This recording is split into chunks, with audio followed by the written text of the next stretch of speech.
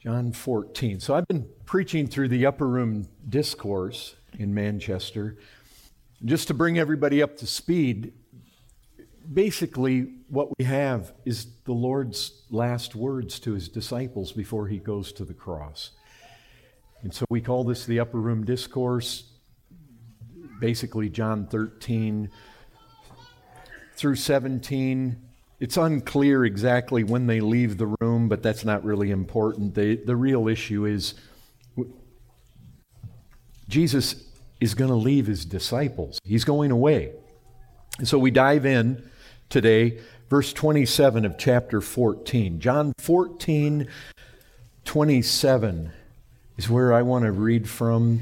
Peace I leave with you. John 14:27. Peace I leave with you, my peace I give to you. Not as the world gives do I give to you.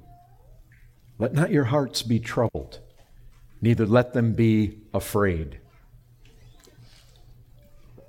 You heard me say to you, I'm going away. See, there it is right there. He's going away.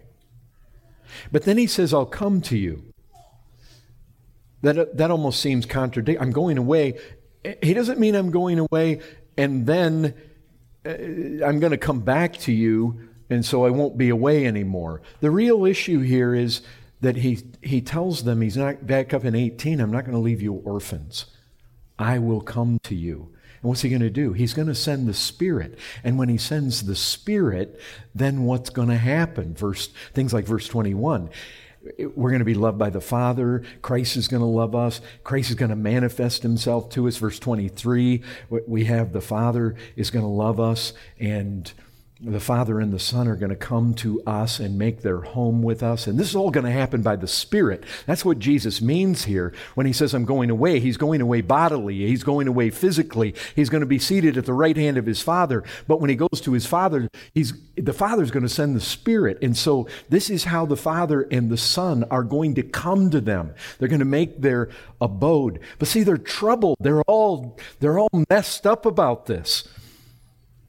You heard me say to you, I'm going away and I will come to you. If you loved me, you would have rejoiced because I'm going to the Father, for the Father is greater than I. Now, look, obviously that verse does not say Jesus is not God. Some people, it's like that's what they see there. That's not what that says. Basically, that is saying that the Father is more prominent than the Son in a certain way. And look, all you have to do is read 1 Corinthians 15, and you find what? Everything is going to be put under Jesus' feet, and yet not everything. It accepts the one who puts everything under his feet. There's obviously a prominence order here. That doesn't undo the fact that in another place that Jesus says, I and my Father are one. So we don't need to get all bent out of shape over that. And now I have told you before it takes place, so that when it does take place, you may believe. And notice, he's coming to the end here, and it's not, there's finality. I'm no longer going to talk much with you. The ruler of this world is coming. He has no claim on me. So these guys feel staggered, and you would too. Listen, we all are attracted to people who love us. No? We all are. There's something very attractive about that. And just imagine if you walked with 3 years with Christ, who loved his own to the end perfectly. Can you imagine? And now he says to you, I'm going away.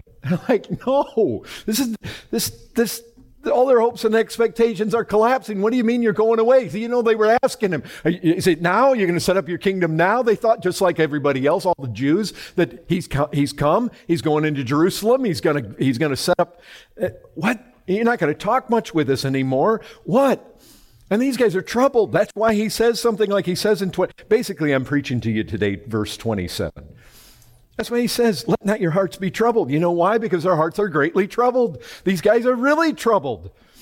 And Jesus is basically saying to them, men, things are good. You guys are troubled, but things are good. Things are exactly on course. They're afraid. And you know what's remarkable? Is Jesus isn't. I mean, there's a steadiness in him in the midst. He's facing the cross. These guys are facing the loss of Jesus, at least physically. Jesus is facing the wrath of God. Jesus is calm and cool and collected right here. They're afraid. He is not afraid. Listen to this. Peace I leave with you. My peace I give to you. Not as the world gives do I give to you. I mean, Jesus has 10,000 times more reason to be afraid. And you can imagine, put yourself there. We don't know what he looked like. But as when he says, my peace, do you think his hand was shaking like he was all afraid? Do you think he was full of all sorts of nervousness and dread just engulfed him? No. Imagine, men, my peace. And they're looking in his face. There was something steadying just in his look, just in the tone in his voice. I give my peace to you. And brethren, the big thing is this, that one of the things that ought to jump out of this is that Jesus does not count peace as a trivial aspect of the gospel. This is a central issue. My peace I give to you. Now, let's think. My peace. Let's think of a definition. What does this mean? Peace. So, what's the opposite of peace?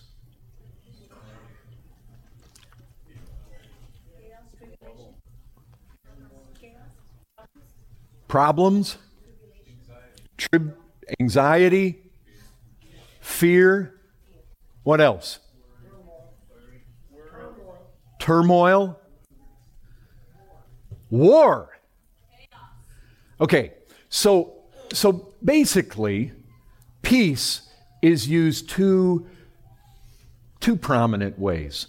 And it's the same in Scripture. It's basically used two different ways. On the one hand, we have things like, think about this, Ephesians. Now in Christ Jesus, you who were once far off, you know the text? You were far off. We were far off. We've been brought near by the blood of Christ, for he himself is what? Our peace. And you know what it says? It says that he got rid of the hostility. He's reconciled us both to God in one body through the cross. And what he's done is he's destroyed the hostility. You see, there's hostility. There was war. He is our peace. He came and preached peace to you who are far off and peace to you who are near. That's the opposite of war. And then, of course, you have that which is opposite of anxiety. And you know how it says in Philippians. What's it say? We're not to be anxious. See, there's not the opposite of war, there's the opposite of anxiety. And how do we avoid being anxious? By doing what? In all things? Through prayer and supplication with thanksgiving. We make our requests known to God, right? Through Christ. Don't want to forget that part. It's our hearts and minds in Christ Jesus. So basically what you have here is you got this first piece, which is peace with God. And then you get the second piece, which is the peace of God, or the peace of Christ. And that's what he says that he's giving them. Now, look, it's possible to have peace with God. You can be here today and be saved, and you actually have peace with God, but you feel anxiety in your heart. Is it possible to have the peace of Christ if you're at war with God? You see, there's two kinds of peace, and the reality is that one is outside of us. It's got to do with whether we're at war with God. One is inside us. One is subjective. One is objective. One is subjective. One is inside me. Whether I feel anxiety, it's got to do with my experience. One is outside. And the reality is that my subjective peace is built on and based on the subjective peace. You cannot have the peace of Christ if you're at war with God. That it can't exist. And the fact is that if you have any kind of peace whatsoever, then you know what? It ends up being in this category what Jesus says, peace I leave with you, my peace I give to you, not as the world gives. You know, the world gives peace. If I'm at war with God, the only sort of peace that I can ever have, and you know what? People are fighting for it all the time. And when you were lost, you were too. And so was I. We fight for this peace when there is no peace. But the world has this way of giving peace, and Jesus says, I'm not giving it like that. Now, we're going to get back to that in just a second. But here's the thing. So often it's common to do exactly what I've just been doing. We talk about peace from the standpoint of the negative, like the opposite, war or anxiety. But the fact is, do you know what the positive aspect, the main aspect of peace is? It's not just an absence of war. Do you know what it is? It's in harmony with God. That's the positive. Or when you think about the opposite of anxiety, what we really are talking about is this positive state of well-being, this tranquility of soul. Why? Because my sins are, I have this total salvation. It's just this assurance that resonates within me because of all that Christ has done. So, let's think about this. Christ calls it my peace. You want to learn something about this peace? Jump over to John 6:33, because Jesus references this again. Now, this is key. Because this hits all of us right where we live. This peace, Jesus comes back at these guys in the next chapter, and what you want to notice is there is such a massive essential characteristic of Jesus' peace that jumps out as right here. Look at this. I have said these things to you, that in me, there it is, his peace. In him you may have peace.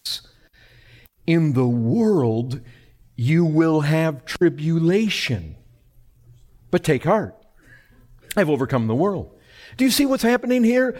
Jesus' peace. You see what he's telling these guys? You guys are going to have my peace despite the circumstances that come in your life. Because what are the circumstances?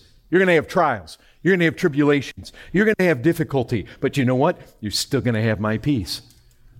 Guys, I'm going to go to a cross. I'm going to go to a Roman cross. I'm going to die like a criminal. I'm going to be scourged. I'm going to be spit on. I'm going to be mocked. No, I'm not going to go take a throne in Jerusalem. No, I'm not going to overcome the Romans right now. I'm going to suffer, and you guys are going to suffer. But guess what? His peace trumps all of that. It rises above. That's the idea here. You're not going to somehow fall prey to being victimized by your circumstances. And that's the beauty of being a Christian. One of the things, we can face whatever is coming at us. And oh, brethren, you've lived long enough. Such things come at us that we did not want to come at us. I did not want my daughter Charity to fall away. Things come that tear us deep, but you know what? In the midst of it, he's promising there is a peace, my peace. I'm going to give you a tranquility of soul that is going to fill you no matter what events come into your life, no matter what you face. John MacArthur, I don't know if this was original with him or not, but he basically said the heart's calm. Christ's peace is the heart's calm after Calvary's storm. And that is so good. Imagine the storm of the wrath of God. He's crushed, his soul poured out like water. And you come take refuge in the shadow of that cross. And there is peace, no matter what happens in your life. And you know what the question is for all of us? Do we know it? Do we experience this? Do you enjoy this very peace that Jesus Christ is talking about in John 14? That's the question. What's it like in your life? What's it like in your heart when a trial comes, when difficulty comes, when there's a crisis? You know what the question is? Ladies and gentlemen, boys and girls, this hits us right where we live. What does your Christianity do for you when things get really, really, really tough? That is a question to ask, folks. Because when Jesus says, my peace I give to you, he means for our Christianity to carry us through the darkest hour. That's what he's saying here. Brethren, are you able? You can kind of look at it like the tyranny of circumstances, like these things are just some terrorizing thing that comes out. Are you able to escape this? Or does worry, despair? This is such a practical test. Such a practical. It's so far removed from just this abstract realm of theory. This hits us right where we live, folks. Things are happening to you. You're in this place. You're in this position. You didn't ask to be here. And this is happening to you. And it hurts. It's not comfortable. This is the issue. What's your faith worth at that point right there? Are you different from everybody else? You know what I read? We read across these things. Sometimes you have to stop and you have to think. You read about David and you can hear about his sorrows and his difficulties and his struggles. But you just think about this. Psalm 3. Oh Lord, how many are my foes? Now think about this. If you have one guy in your life that's really difficult to you, you feel like he's against you, he's attacking you. You got that neighbor, right? Barking dog, and he throws junk in your yard, and he's just whoever you have in your life. If you had one guy like that, that can be difficult. He has foes. And listen to this. How many are my foes? Many are rising against me. Many say there's no salvation for him in his God. I cried aloud to the Lord. He answered me from his holy hill. And listen to David. I lay down and slept. I will not be afraid. There it is. It's that peace in the midst. You know this. Wesley. He was part of the Holy Club, and he thought everything was good with his soul until he got on a ship and went to Georgia. You know what happened to him? They got in a storm. You imagine one of those? We're talking, early 1700s? You know the kind of ships they had in that day, and they're going across the Atlantic, and they get in a storm. Guess who's on the ship? Moravians. And you know what he saw in the storm? His own heart was panicked. He saw these Moravians, even the children, they're over there singing psalms. And he looked at, you know what, God used that to convict him. He did not have the peace of Christ. He was lost. Maybe some of you know the story. And then I read the story about a guy, there was a Christian man that was on the Titanic. And I came across this story years ago. He found a piece of debris that he was able to get his body up out of the water. If they couldn't get their bodies up out of the water, they succumbed very quickly. The people that made it generally were in the boats, or they were able to climb up on top of something. And this guy was able to do that. And so he's on this piece of debris, and you know what? His words there in the dark, North Atlantic, going up and down in the waves.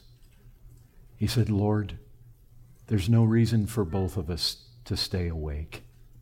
And he went to sleep, balanced on that. But that is the peace of Christ. is the peace of God that passes understanding. And Jesus said, I give that to my people. I give that to you. My peace. And I would just say, you can probably go on and on with the list, but I would say it's his peace for at least 3 reasons. He gives it, he earned it, and he had it. Has it.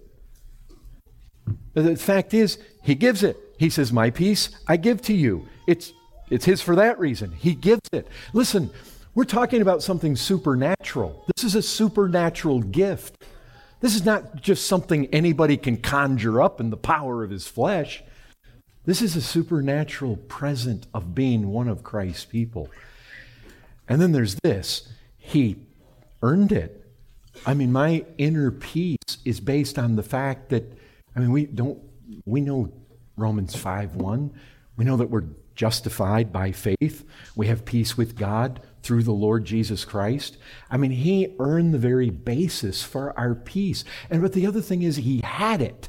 And what I mean by that is when you watch in the pages of Scripture, watch Jesus. When he's confronted by his enemies, he is so calm. It's just like they throw stones at him. He just disappears into the crowd. He's so calm and cool and collected. He's faced by the cross. Do you recognize in that upper room, he's instructing these guys. He's preparing them. He's faced with the cross, and he's so calm. There's this extraordinary calm that just held him absolutely steady. Well, listen. If you just simply, one of the things popped in my mind when I preached this in the UK was just the account with Pilate. Pilate had him scourged. Look up on the internet about Roman scourging. Anybody that's looked into it, it had a wooden handle, it had these leather straps, they tied wire and metal and glass and stone fragments in there. And when they hit guys, it didn't just leave a mark like a rod. It ripped flesh to pieces, down to sinew, exposed bone, ripped open. Your bowels basically were exposed or even fell out. These Roman soldiers. Let me just ask you, what if you got hauled into a court situation where you were dealing with the man who was basically your judge, and you knew that he could have you scourged? And the conversation, Pilate, what accusation do you bring? And the Jews said, if this man were not doing evil, we'd not have delivered him. Pilate called Jesus and said, are you the king of the Jews? And the thing about Jesus is he was not uncertain about what was going to happen. He knew what was going to happen. There's a steadiness. For Jesus to answer, think with me, to answer this way, do you say this of your own accord? Or did others say it to you about me?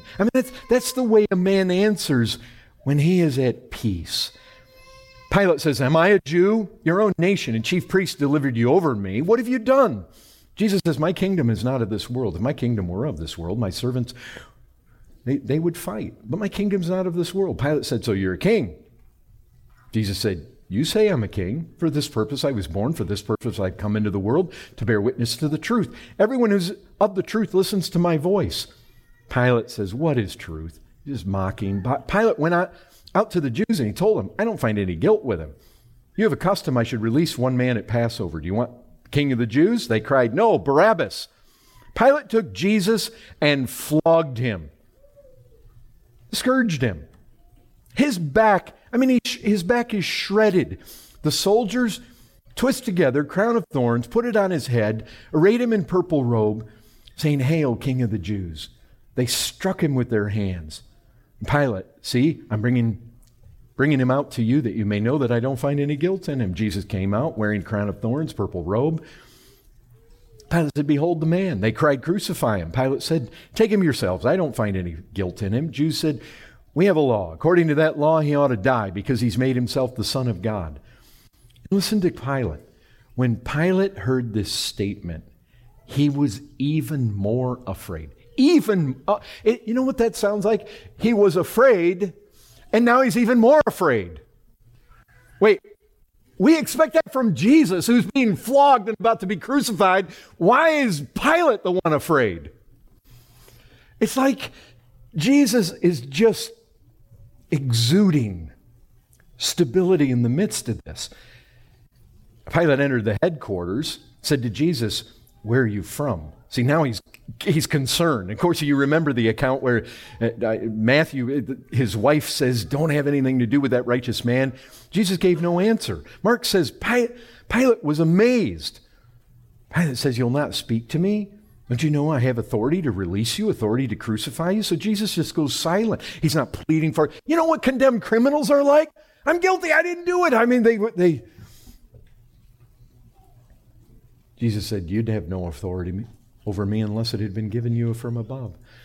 And so the idea here is just so calm, so controlled. Pilate's disturbed. You just have this serenity about Christ. This is Jesus' peace. This is what he's talking about in John 14:27 when he says, my peace I give to you. Like I not only give it to you, I not only earned it, I have it myself. Like I'm able to face the cross for the joy set before me. Like I'm stable here, guys. And I'm giving that to you. Supernaturally endowing that. And you know what? You can look in Scripture and you find things where there's an absence of that peace.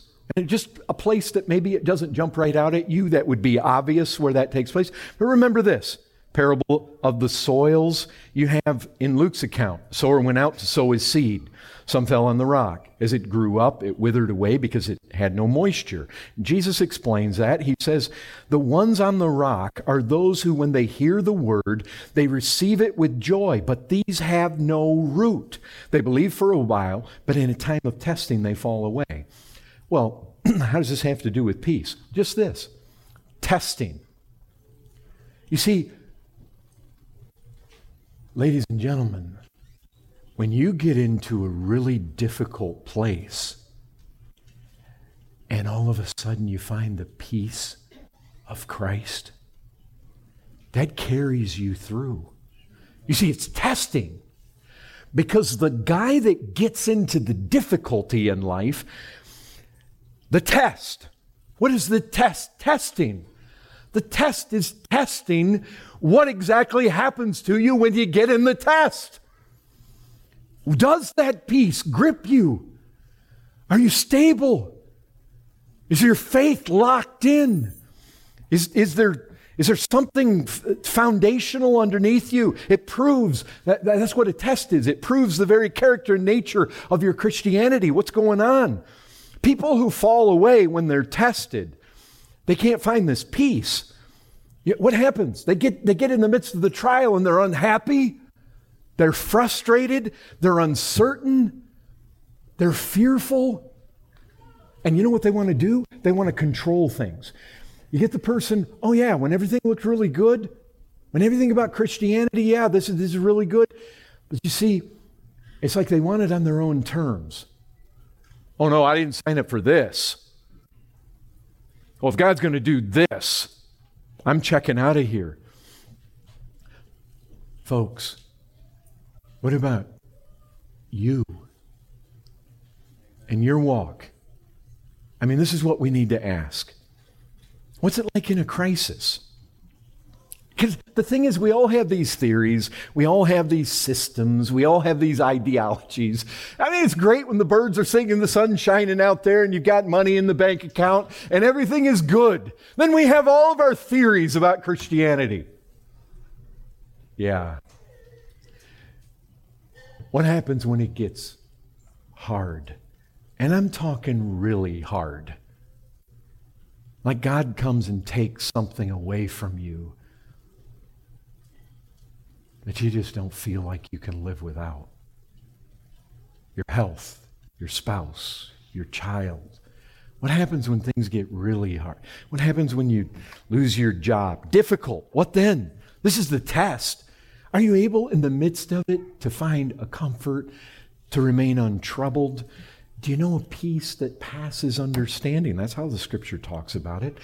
Are you helped by your form of Christianity? That's what we're asking. I mean, it's like you feel like there's very little that provides such a thorough test of our faith. It's one thing to say we believe. It's another thing in the midst of the trial to see our faith triumphant and victorious, and we come out in a state of joy. I mean, look, if you've been a Christian any amount of time, I'm not talking about something you don't relate to here. You get in that difficulty and it's like, wow. God is real in the midst of this. I can lay my head down, I can go to sleep. I'm not going to be afraid. I mean, didn't we see something with COVID? That shook. I was amazed at the number of professing Christians that it just seemed like in the midst of that they just had no steadiness and peace. They were just gripped by fear and anxiety. I mean, listen, we want to be honest. Is there a sense of security? Is it an anchor for our soul? Or when we get into difficulties, is there a foreboding? There's no rest? Listen, we used to have a guy in this church that every time he would approach overpasses, he got nervous because he thought they were going to fall on him. And you can look at that. Listen, I'll tell you, we live in a world today that is riddled by all these phobias. It seems like there's just all this demonic stuff and people unrest. And is there a peace? Do you know this peace? You know what happened to Melody Green? You know who she is? Keith Green's wife. You know what happened when her husband and 2 children crashed up in North Texas?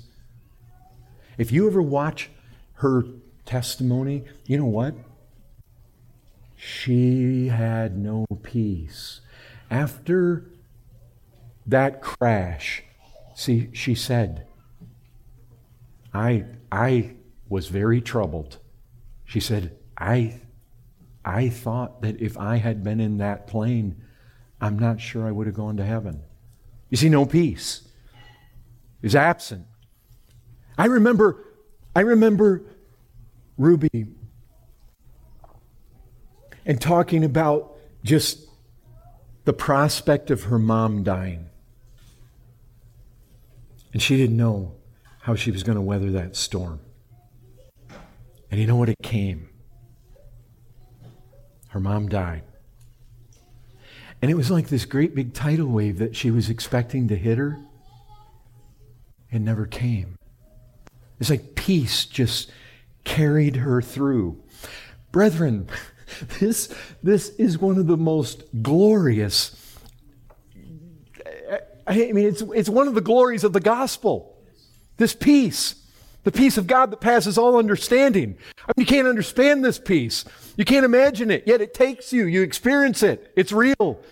I mean, do you see what this means? The gospel is not mainly concerned about your circumstances. You are going to have tribulation, and it's like the gospel doesn't even care about that. It cares about you weathering, going through it. Peace. That's the issue. Peace I leave with you, my peace I give to you. I heard Ryan Fullerton talk about just all the problems, being in the ministry, all the problems in the church, and then being able to go home at the end of the day and play with his kids. Just peace. I remember, some of you probably heard this, Brother Andy. He talked about his wife. His wife had these little Tibetan girls. Amma. And Andy describes how if the lamas took those girls back, they were going to do unspeakable things to them. And how his wife would be in tears, and he would come back, and that peace just had a hold of her. Resolute, at peace, going to walk before the Lord. Brethren, this is real. I mean, we have this triumph here. And no matter what our circumstances, we're kept right, we're kept peaceful in the midst. The thing we fear, it might or might not come.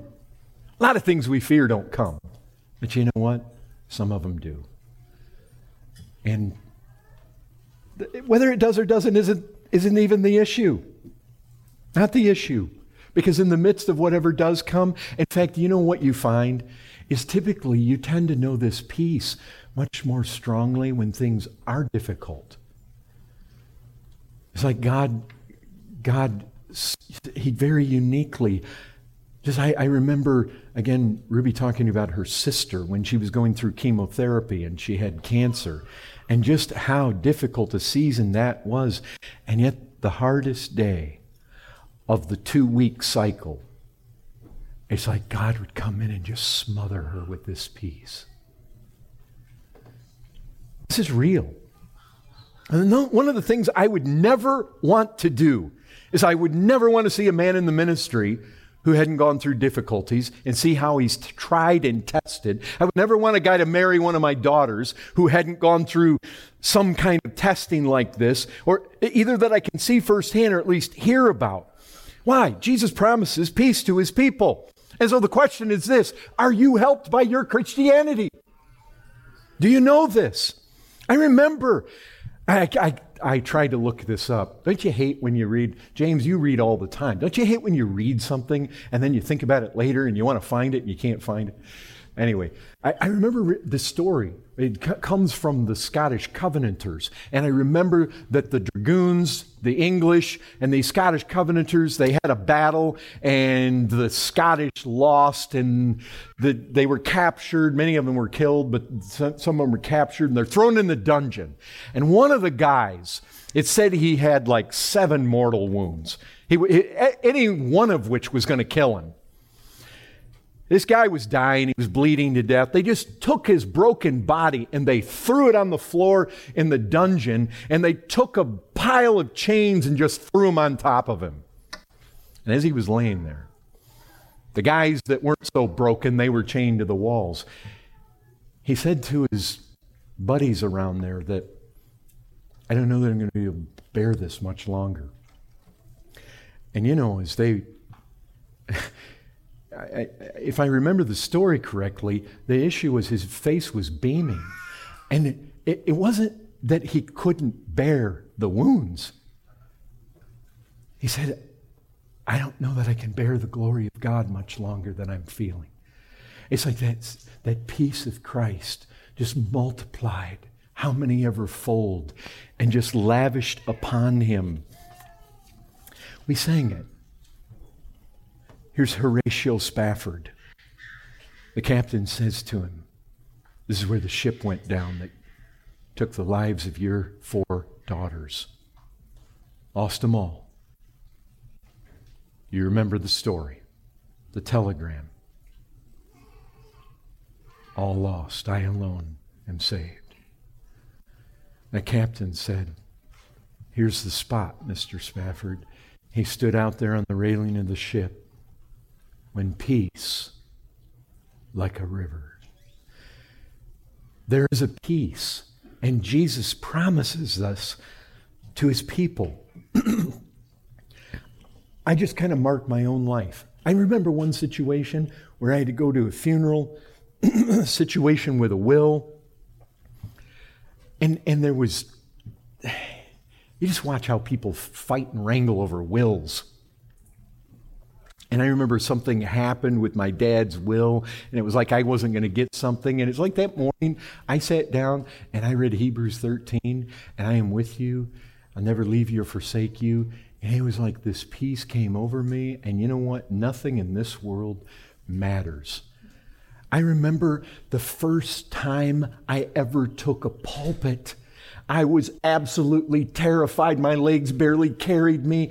And I came up and I stood right here and I looked out at the people, and a peace I was immersed in.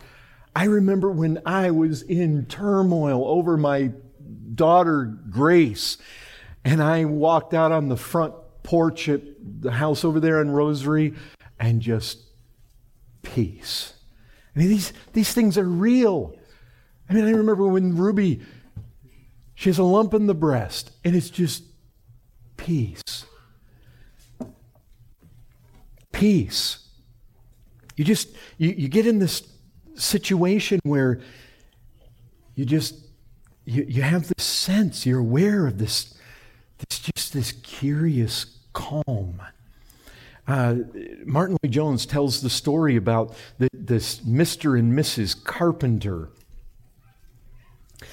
Their daughter was sick. And you know what? When they prayed, they could not pray that God would heal her.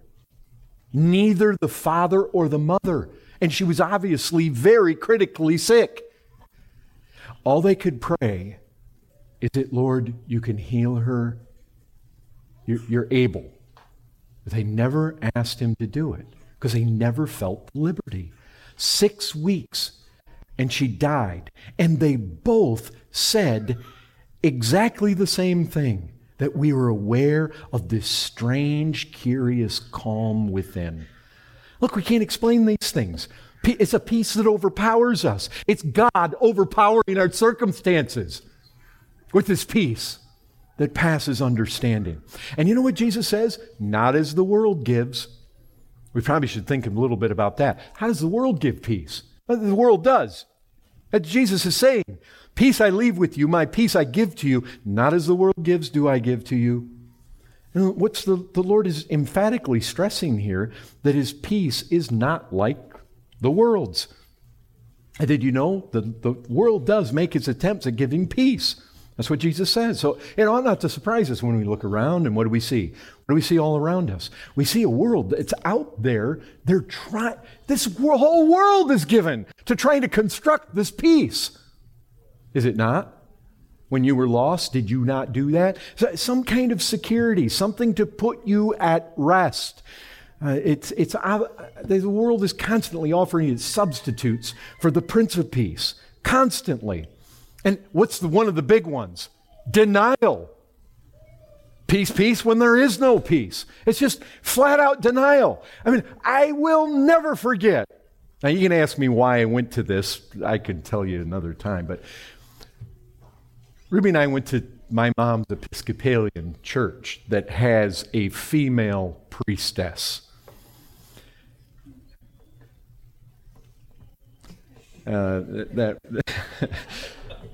Anyway, there's a whole story that goes with that. But she preaches this message for like 15 minutes on Winnie the Pooh. That's another part of the story too. But she stood up and she said, like, 1 or 2 people had died in the church. It was an old church in the mountains of North Carolina. And there were people that were sick. And you know what she did? You know what her approach to bringing comfort to the church was? She just says, just declare, these things need to stop. It's like, I'm sure that helped everybody. It's just denial. We get that all the time. We're surrounded by that kind of thing. Craig and I worked over here at a company called Miller Curtain. We were in the engineering department there. There was a guy that was in the fabrication department. He was sitting next to me at lunch one day. We had a cafeteria over there, probably seated, 500 maybe. The place was packed. And I just said to Steve, I said, just think, in 100 years, all these people will be dead. Now, Steve was no believer. He just looked at me like I had 3 heads. He said, I try not to think about that. Yep. That's what we do. You know what? We try to protect our circumstances and couple it with massive amounts of ignorance. That's what the world does. Protect the circumstances. Got to put locks on the door. Can't have the thief come in and take the thing that makes me really happy here. And so we try to protect it all. As we get older, we start to eat right, we exercise right. Why? Because these people are trying to extend it. They got to extend it further, further, further. You got to go as long as you can, and you're trying to protect everything, trying to just denial. Ungodly, they just try to surround themselves with all these positive things and get the negative out of there and just keep me ignorant. I don't want to know. Bury my head in the sand. That's how the world gives peace. Or any of you like me and my buddies? Somebody dies and you go to the funeral. This is how my family was too. It's like you come out, you want to shake yourself like Samson shook himself. You just want to get out of there. Let's go get drunk. Why? Because we don't want to deal with death. We don't want to think about it. Let's go get drunk. Let's change our circumstances. Like what? That's going to go on forever? Like none of us actually sit down and think, guys, if we go get drunk, we still can't escape this thing. But no, we don't want to think that. I try not to think about it. Well, that's what the world does. That's where it comes. Refuse to face the facts. As I was thinking about this, I just thought about the Simon and Garfunkel song, Hello Darkness, My Old Friend. Now, whatever darkness meant in that song to those guys isn't the issue. But that's how the world reacts. It's just darkness is their friend. You've got entertainment, you've got fun, you've got laughter, you've got pleasure. I pulled this off the internet, how movies got us through the Great Depression. The movie industry's triumph. Its triumph in the 1930s lay in giving the public what it wanted to see. Its product was therapeutic diversion for millions of Americans who needed to get away from their troubles. By providing this crucial relief, American film reached a pinnacle of influence. You see what's implied here? People need to get away from their troubles. And so movies actually succeeded in helping people get away from their troubles. That was back in the 30s? They're all dead now. What's happened? They've met God in judgment. Yeah, did they get away from their troubles? This is what the world does. And then you got drugs, you got alcohol, man just trying to create his own euphoria all the time. And you know what? The thing about the truth, or the thing about the peace of Christ, is the fact that it's always based on truth. The peace that the world gives, it's based on ignorance. It's based on lies. Peace, when there is no peace. That's just a lie. You know how people say to each other, oh, it'll be okay. The world says that to people, and you look at it, it's like, it's not going to be okay. The world doesn't have an answer. That's why they say, like the priestess standing there in that church building, if we could call it that, but that's why she says, just stop. It's just, you say foolish things. Why? Because you don't know what to say. Because you don't really have an answer for anything that's really going to help. And the fact is that if people face the facts, we go down evangelizing Friday night in the city here. The fact is these people are going around and all the clubs are open and they're going to eat and they got all these things, all the pleasure and all the worldly things. But do you recognize what would have happened to all the people in the city if suddenly there was a big screen right there and they saw what was going to happen to them when they get thrown into the lake of fire? Which, by the way, that's where we're all headed, aside from the grace of God rescuing us from it.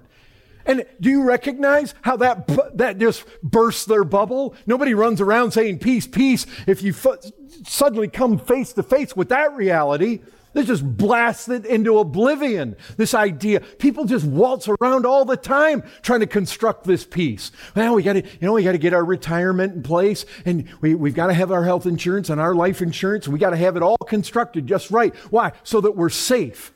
So that we keep this whole thing protected. Entertainment. Oh, Ruby and I, our kids chipped in and they got us a 25th anniversary cruise. Now, think what you want about the cruise. We had a balcony. We could look out over the water. There are many things on that thing that we didn't do, but we ate. But you know what? It's like these people save up for these kinds of things. When we first got on that ship, everybody was happy, excited. I remember this guy, he got this, it was just some ridiculously huge drink, and he's running up the stairs and he's all excited. The last day, it's like a week-long deal. The last day, everybody was so depressed. I mean, it was visible. It was on everybody's face. Ruby and I are all happy. I mean, our life wasn't based around that thing. We go on and we live our life and we're on the way to glory with Christ. We're going to be with him in paradise. I mean, why are we going to be upset at the end of that? But man, just trying to create all his euphoria and all these different things. He's just living in for this world, depending on it all for happiness. And all the things in this world that he just feels like he has to just keep it how it is for as long as he possibly can. Folks, the thing is, we just can't keep it going. We were in Wales just recently. We were having breakfast in this restaurant. There's this lady sitting over there. She had a picture of her husband on the table. And we just hear, she's close to us, so we just hear these sighs. And she's wiping the tears away.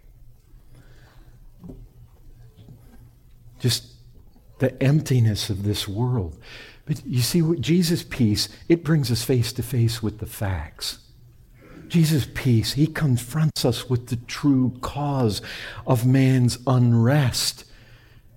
Just being found in sin and death and judgment and this holiness of God, this holy God who throws body and soul into hell. It deals with all these things. If we go to Christ, we confess our sins.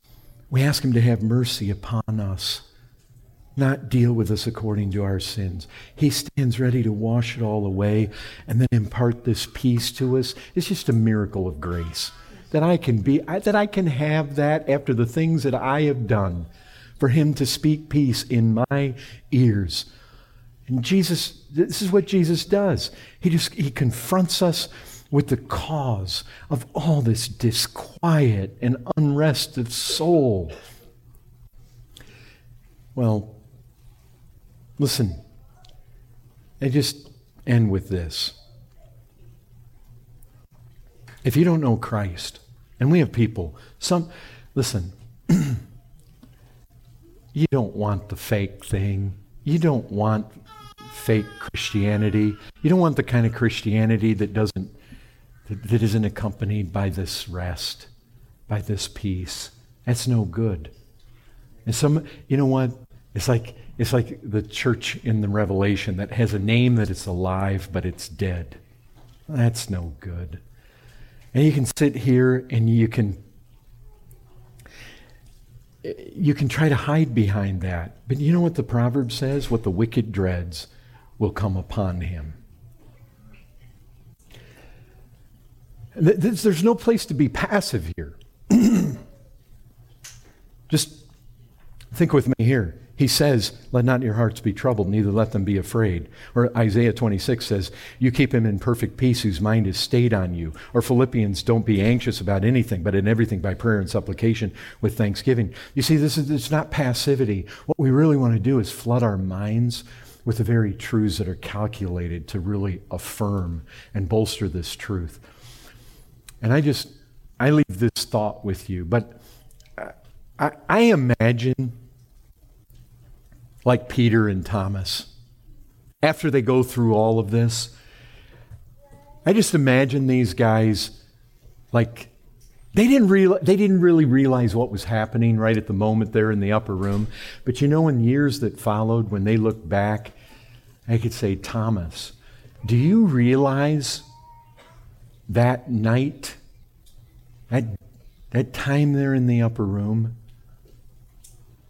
Jesus was about to be scourged, put on trial. He was about to be crucified and bear the wrath of God for his people. Thomas, do you remember how when he said, my peace I give to you, do you remember how he just exuded peace? And he knew everything that was going to happen to him. Do you remember how he loved us? How he spoke to us? Just his face was this peaceful Jesus.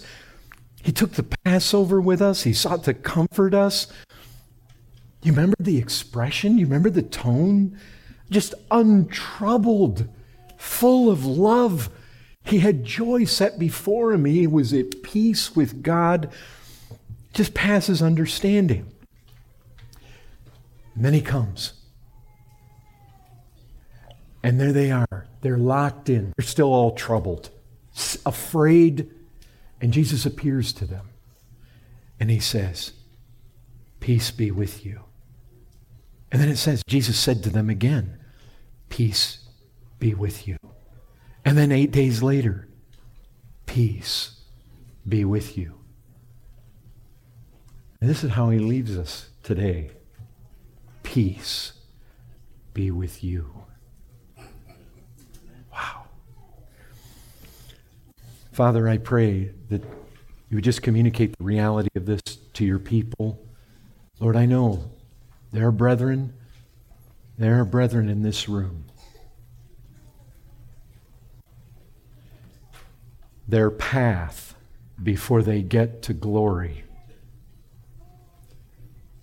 it has some sore trials, some deep suffering that you're going to call some of us in this room to go through. And oh Lord, I pray that Christ will be very good to these words and give his peace to us. Lord, we need this peace. We want this peace. We see it as one of the central elements of the gospel. And we want that kind of Christianity that is accompanied by this very thing. Lord, let us know the sweetness. Let us know the fullness. Let us know this. Lord, we don't ask you to deliver us from difficulty. We just ask that our Christianity be real and vibrant and full of all the glories that we read about in the Scriptures. We want the supernatural kind that's spoken about in Scripture, accompanied by all the peace, accompanied by the visitations, accompanied by the manifestations, accompanied by the Father and the Son making their home with us, accompanied by a real sense of your presence, drawing near to God, and you will draw near to us. Oh, we want the vitality of it. We want the living juice of the just the real thing resonating through our veins and through our spiritual selves. Lord, we ask it in Christ's name. Amen.